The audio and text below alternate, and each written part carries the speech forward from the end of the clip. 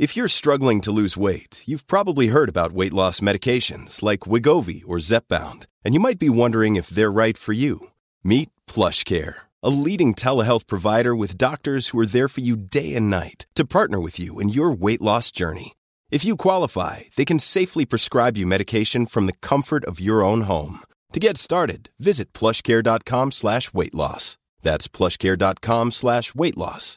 plushcare.com/weightloss. I'm Greg Gutfeld. I'm Tammy Bruce. I'm Steve Ducey, and this is the Fox News Rundown. Friday, August 4th. I'm Jeff Manasso, and the life expectancy of our American veterans who are homeless at crisis levels. We have to find unique ways to tackle this problem because at this point, throwing more money at it, while important, hasn't solved the problem yet. This is the Fox News Rundown Evening Edition.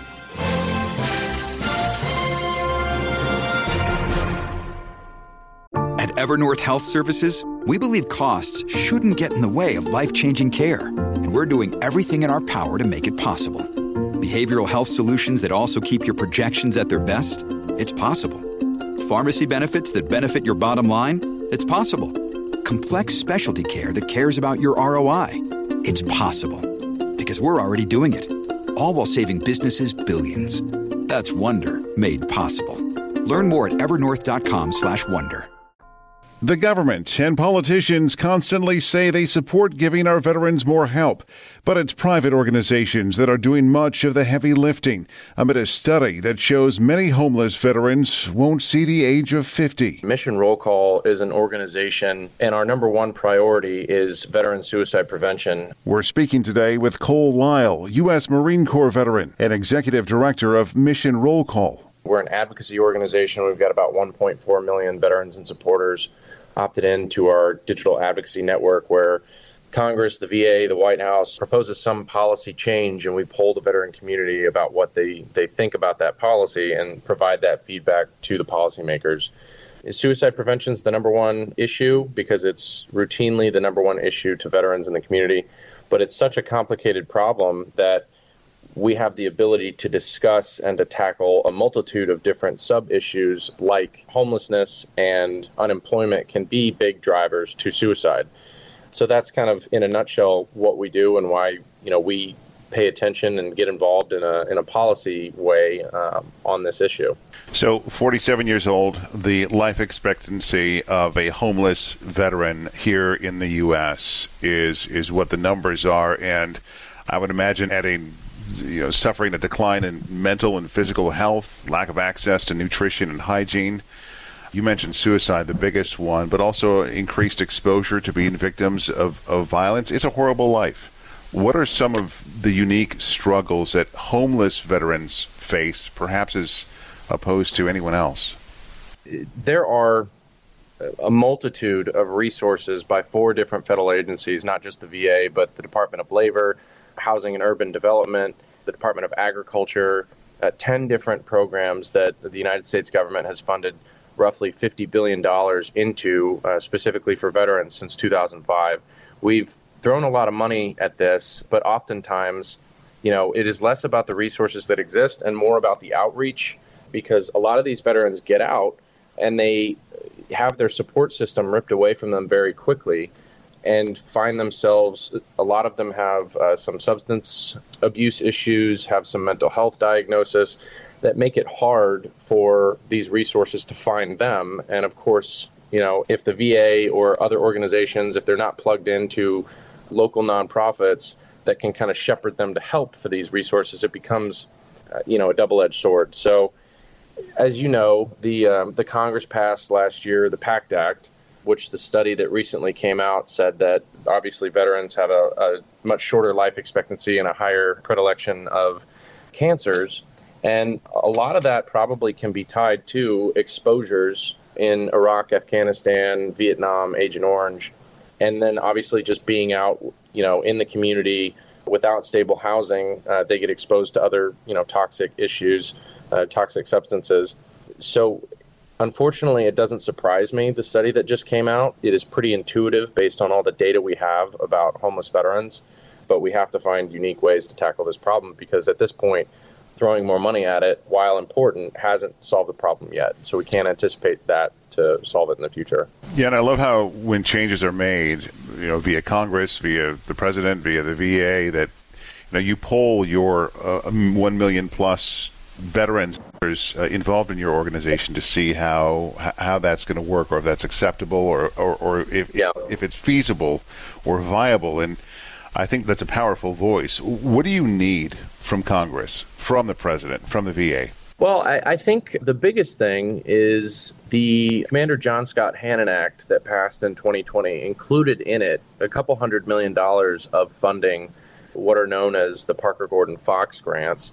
And these grants are provided directly to organizations on the ground across the country, not just doing homelessness intervention, but healthcare, anything suicide prevention related, which, as I mentioned earlier, can be a multitude of things. I think Congress needs to increase this level of funding because, unfortunately, less than 50% of veterans in the country actually are enrolled in VA healthcare, and even less use it on a regular basis. That's half the veterans out of 16.4 million in the country that have no touch point with the VA.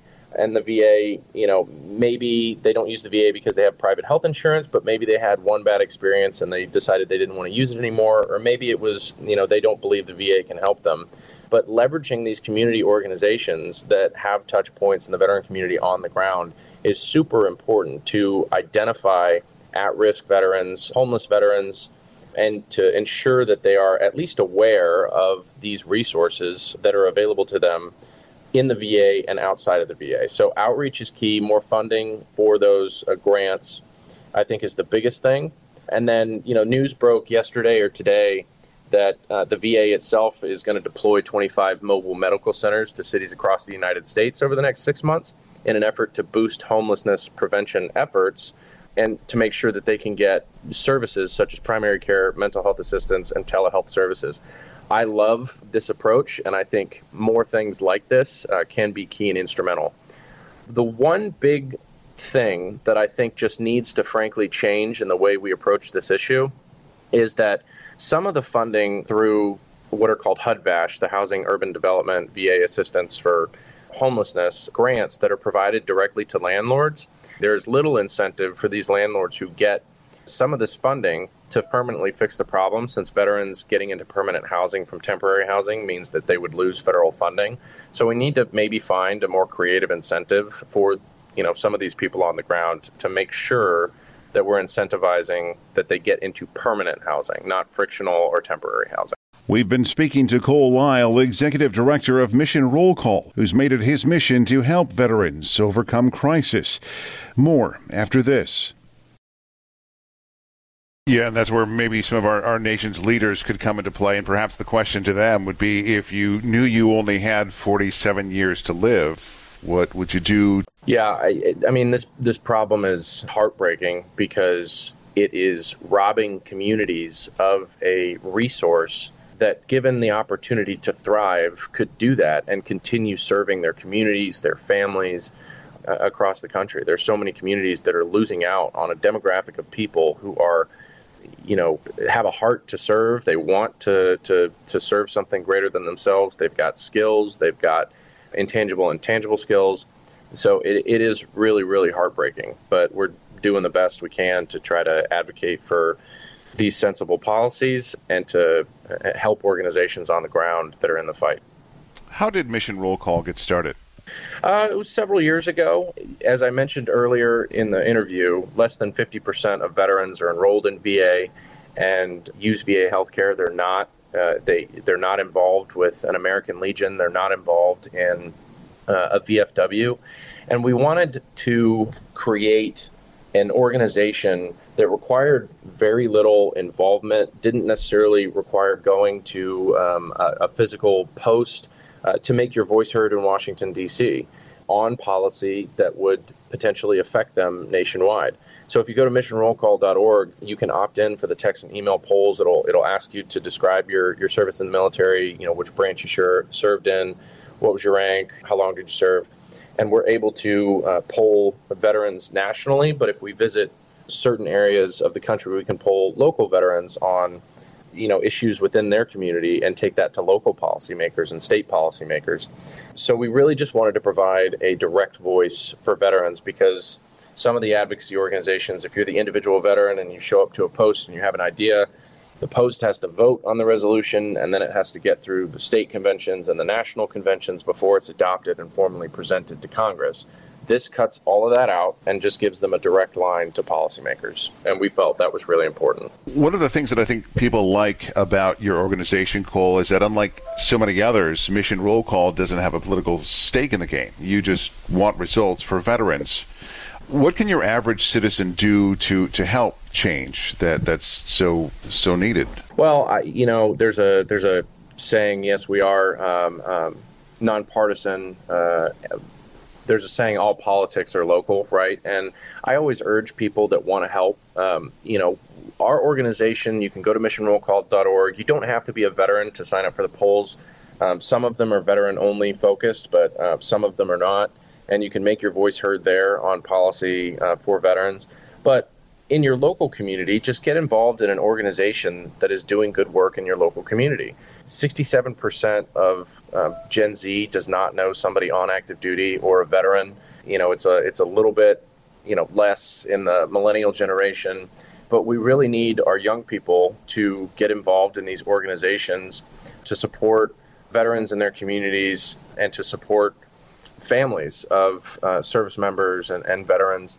I think that is the most clear answer that I give everybody, is find an organization that's doing good work in your community and just help how you can. If you can donate.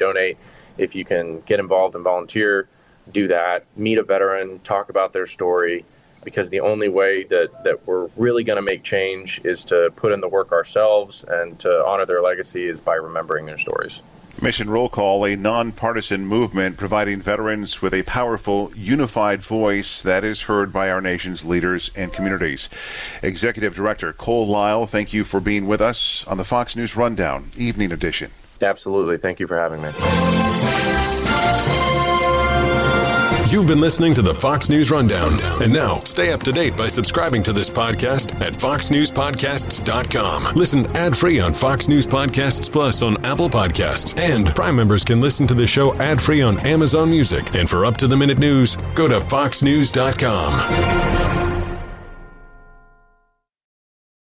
This is Jimmy Fallon, inviting you to join me for Fox Across America, where we'll discuss every single one of the Democrats' dumb ideas. Just kidding. It's only a 3-hour show. Listen live at noon Eastern or get the podcast at foxacrossamerica.com.